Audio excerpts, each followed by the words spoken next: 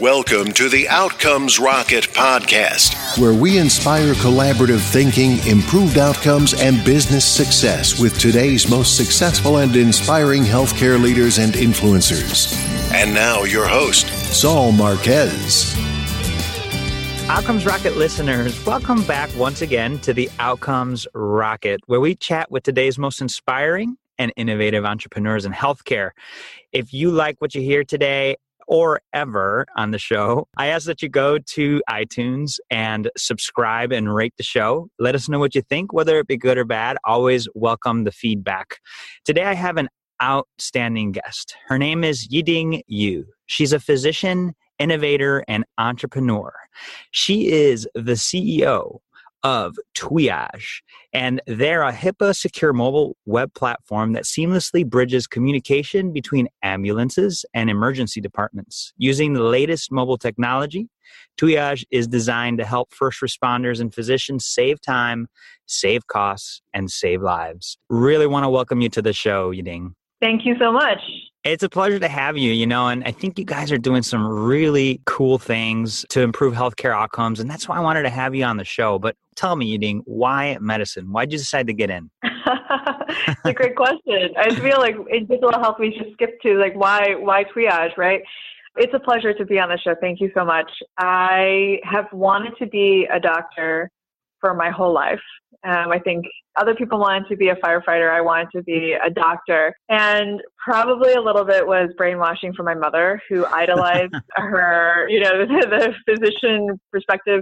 We're immigrants to this country, and she viewed a doctor as someone of knowledge and caring, but also a way of economic stability. And she wanted that for me. And for a long time, I just didn't even question. And in college, when finally you get to choose a major and decide what you really want to do, I was an economics major, but I was a pre-med as well.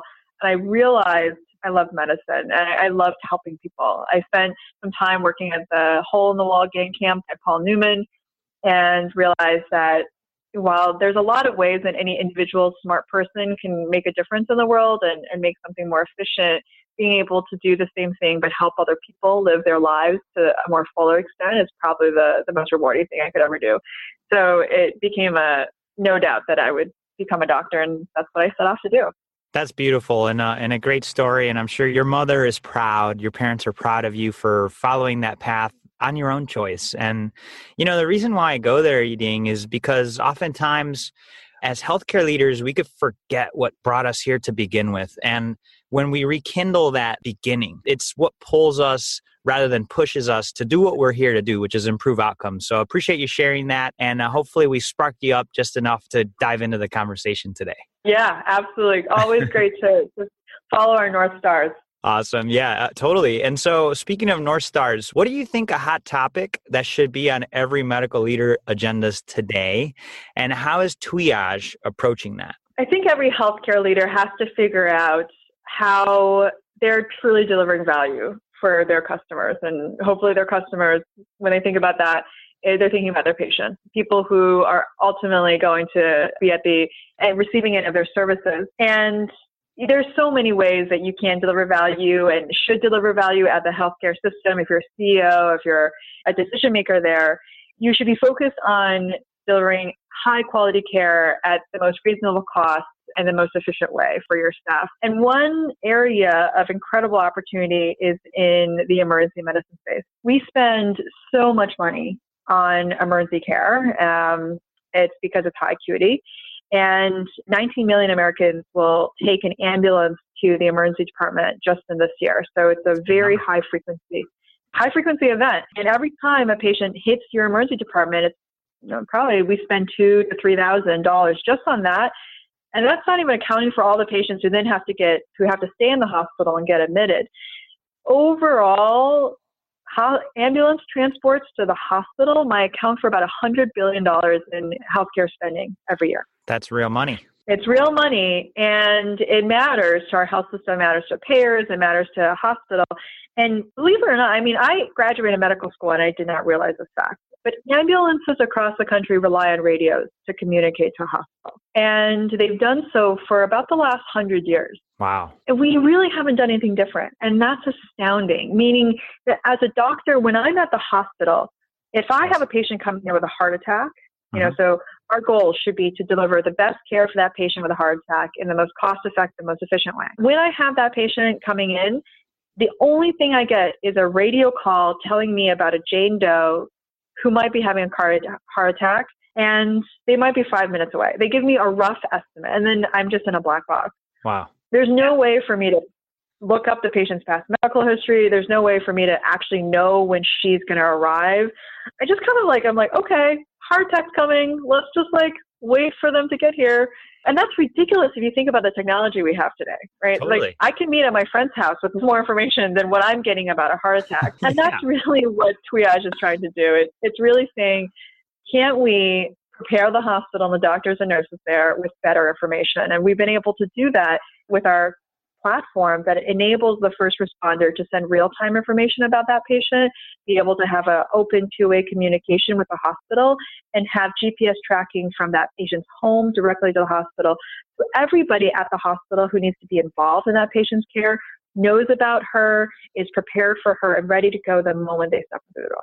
I think that's awesome. And you guys are truly rethinking emergency care. I had a guest, Jeffrey Rowe, he's a spine surgeon. He's like, the only other people that I know that carry pagers besides doctors are drug dealers.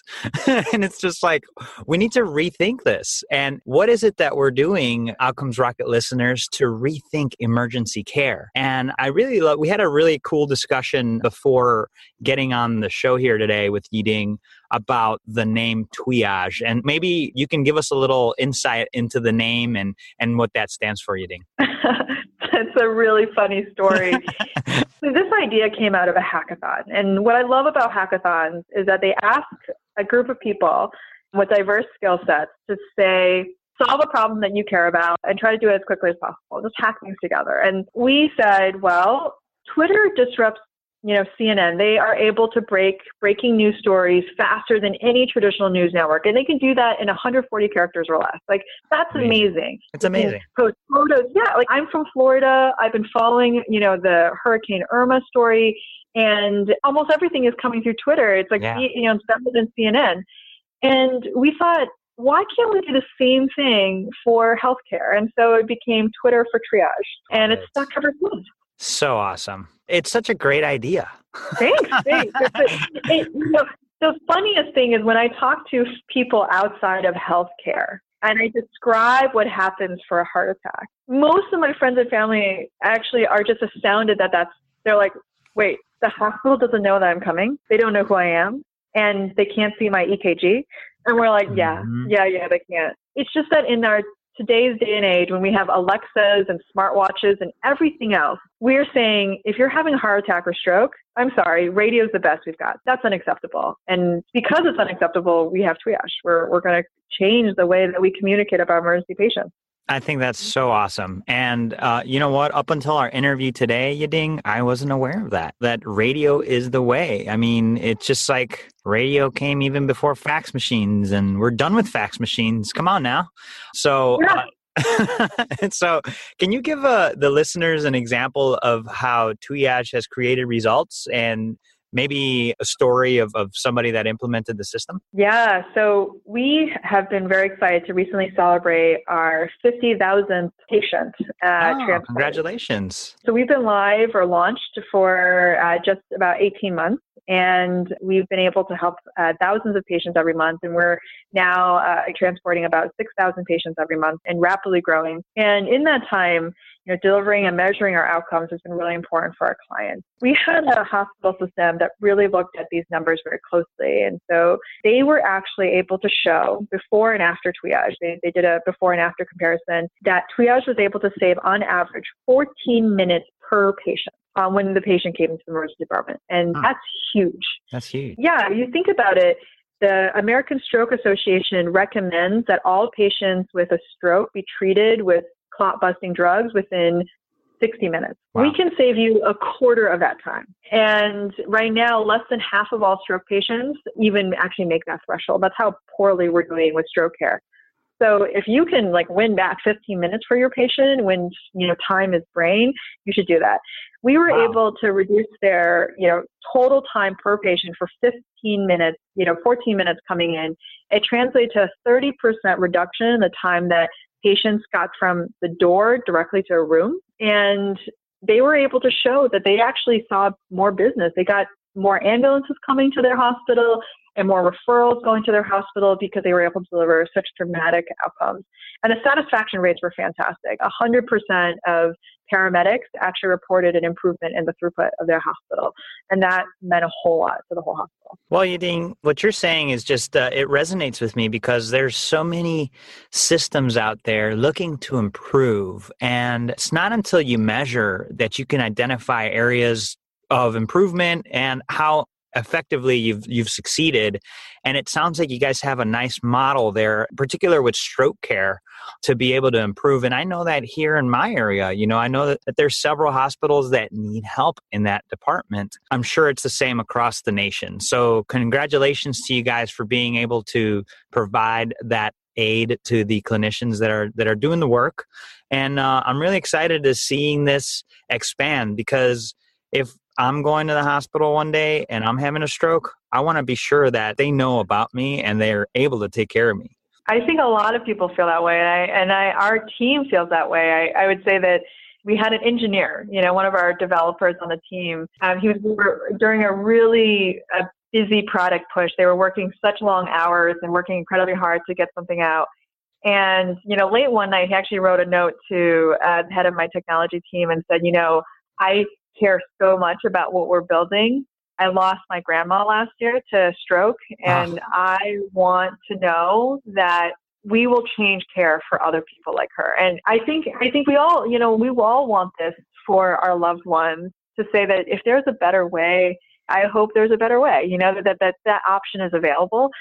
And we've made that option more accessible to people because triage is entirely free for first responders. So any fire department, any community EMS, any volunteer agency who wants to use the technology to send secure information directly to the hospital, it's entirely free. So we've got a lot of interest from some cities and some communities who just say, we want to be able to invest in this so our citizens are able to get better care. Because wouldn't we all want this for our parents, for our grandparents? I think that's wonderful. And thanks for sharing that story. Absolutely. We all want that. We all want the best for our loved ones, and we want the best for our communities. And so, along the way, Yiding, we create things and it gets stressful. Things break. Sometimes, we run into tough times. Can you share with the listeners a setback that you guys had and what you took out of it, the pearls that came out of it? Oh, wow. There's so many. There's so many. I think one example that comes to mind is, because, building a company is tough, but one thing that we've built our, MVP product, and then we continue to refine it. And then we want to release an upgraded version, a more scalable version. And to be honest, I don't think we scaled it that well. And we had users who say, I felt like I sent a case, but the information didn't go all the way through, or it was delayed. And we had basically a performance issue on that. We had clients who were excellent customers who gave us fantastic feedback, say, there was a problem. This upgrade wasn't as great as you told us was. And you have to realize that's really, we didn't want to believe it. We thought we had entirely re-engineered this. This is so much better than, to swallow. Yeah. And, but it really mattered that we took it incredibly seriously. And we looked at it and we said, what are we not measuring that we can't see? Because this had all gone through testing and QA. So what were we not seeing that our clients were seeing? And it became very obvious that no matter how much we test the system, our clients are using this hundreds of times a day. Yes. And so there's no way that we could possibly replicate all the different scenarios that they're using. And so I think I learned that, the customer's always right. And we have to address this with a lot of humility. No matter how much you think you did the right thing or how good you think you built something, you're going to be blind to the blind spots. And so it's being able to come to the table and say, we're sorry and we can do better. And it was actually remarkable that people truly in this industry care. They didn't think that, we had betrayed them. They felt that we were working on the right things, but that we could improve. Right. And they helped us do that. And our partners and our hospitals were right there, and they stayed with us. And I think that it wouldn't have been the same way if we had been deceptive or in denial. And I think if we were just denying it, we would just been pushing the can down the road and actually hurting our relationship. Instead, we embraced the feedback. We did entirely a deep dive, and we solved the problem far faster than if we tried to brush it under the covers. Sure. Yeah, Yiding. And I want to give you and your team credit for, listening. It's a big tip here to the listeners, whether you be creating a new product or trying to figure out a new policy or operating procedure, be sure to listen to your stakeholders and respond as soon as you can. And it sounds like on various different fronts, including this tough moment that really kind of taught you got to listen and you got to be able to respond and take it. Even the feedback that you got about the name, the triage, you guys listen, you guys respond. And I think that's wonderful. So a lesson to the listeners, always listen and always respond, and don't marry your ideas. Be sure that you are always open to feedback. Yiding, so maybe you can share the light of this whole thing. You took us into that dark moment. Maybe share with us a proudest medical leadership experience that you've had to date. I would say that our proudest moments are when this technology has made an impact on patient lives. I mean, I was at a hackathon as a resident thinking about this idea and saying, I think that if we did this, we could save a life. And to go from an idea, execute on it, deliver it to a client, get all the way that you're HIPAA compliant, certified, live with customers, with real first responders relying on it. And within the first month of going live with one of our customers, one of our ambulances wrote back to us and said they had a just amazing story, and they were so excited they wanted to share it back with us. There was a older gentleman who had fallen pretty badly while doing some landscaping work. And when the ambulances arrived, he seemed very confused, but he also was refusing medical care. And his neighbor had come out and said, well, you guys can't take him to the hospital. I mean, he has his individual liberty. He has his rights. He says he doesn't want to go. You have to go. But he looked really badly beaten up. And the paramedics actually didn't think that he was in any reasonable state to be making these medical decisions. But they were in a really tough spot. And instead, they used triage, and they were able to get permission to take the photos of his wounds and describe and record a video of everything that's going on. And they sent it to the doctor at the hospital. And the moment the doctor saw that information, he said, he is far too sick to be left right there. You must bring him in. You must compel this patient to come into the hospital. And so they did. They got the medical doctor's authorization to bring this patient in. And this patient ended up needing a massive transfusion protocol. He actually had lacerated his spleen on his fall. Oh, my goodness. And needed to go to the OR, had his spleen removed, got liters and liters of blood. And the reason why people felt so powerful about this, and he survived. He had a great outcome. That's great. But they thought that if the paramedics had followed and just said, you know what, he's refusing treatment, and they just left him at home, he wouldn't have survived. Mm-hmm. They felt so empowered to have technology that could give them the leverage and to send the information to the right person who made the right call at the right time, and they saved a life. And hearing that and hearing it directly from my end users who said, you helped me, I feel like I saved a life today, that's awesome. There's nothing that tops that. Absolutely. I think that's such a great story, Yiding. And, the alternative being, okay, well, this guy's going to stay here. You drive away wondering what happened and then finding out that he died. I mean, a terrible alternative was prevented through that. I thank you for sharing that. That's such a great experience. And so, Yiding, let's pretend you and I are building a medical leadership course on what it takes to be successful in medicine today. It's the 101 course, or the ABCs of Yiding U. And so I want to write out the syllabus, and what it is, it's kind of like a lightning round. So there's 4 questions, and I just want you to answer with whatever comes to mind first. You ready? All right.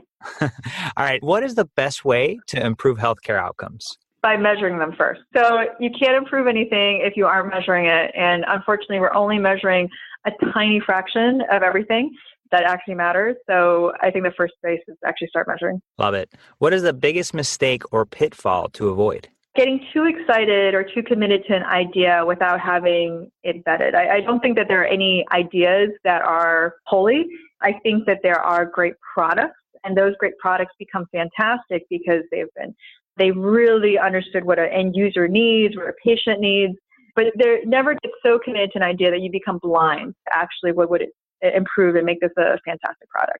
Great message. How do you stay relevant as an organization despite constant change? I think you have to decide what your values are and make sure that every single member of your team understands what those values are, because those values will stay true despite the many adaptations that you might need to make. And in a lot of larger health systems, and I was chief innovation engineer of a large ACO, and change is really difficult, and change fatigue can set in where people just say, oh, this is just another thing I have to do. But if it is part of your core value to be focused on continuous improvement, to be focused on patient care, and to be focused on always doing better, then your organization will be able to ride out the storms and the disappointments, but also take advantage of all the opportunities that the industry and the world is bringing over to you. Yes. And finally, what's the one area or focus that should drive everything else in your company? So hard. I would say, like, for me, for Triage, it's delivering value. And maybe that's the right answer for generically as well. And value is defined as benefit divided by cost. So you either are reducing costs or you're improving benefits, and you should be relentlessly disciplined about delivering value. And what would you say is the book you'd recommend on this syllabus to the listeners? Wow. I really like Sprint, and Sprint was written by a team from Google about product iteration, and basically it's like a 1-week plan on how to get to the core of what your customer needs, how to design a product, and then develop a plan to actually build it and then get user feedback. I think it's something that on the product management side is incredibly popular.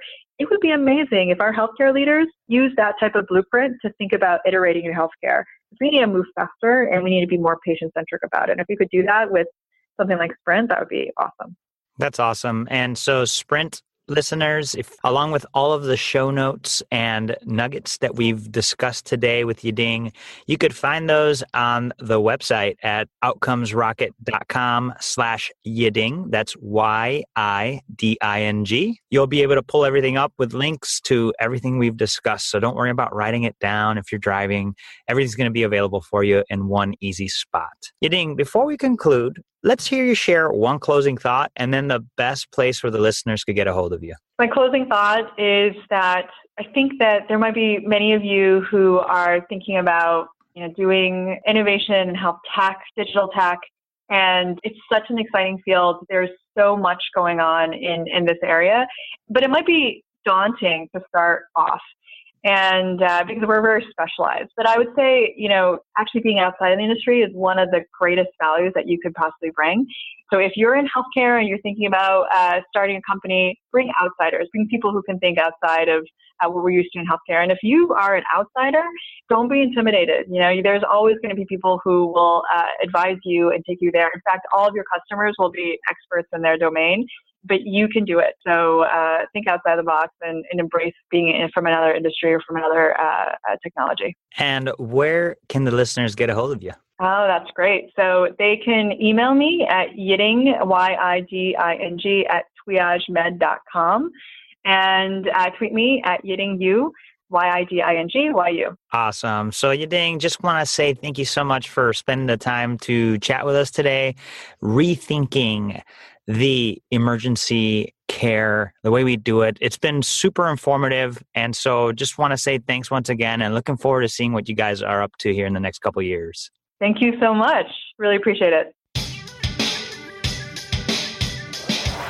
Thanks for listening to the Outcomes Rocket podcast. Be sure to visit us on the web at www.outcomesrocket.com for the show notes, resources, inspiration, and so much more.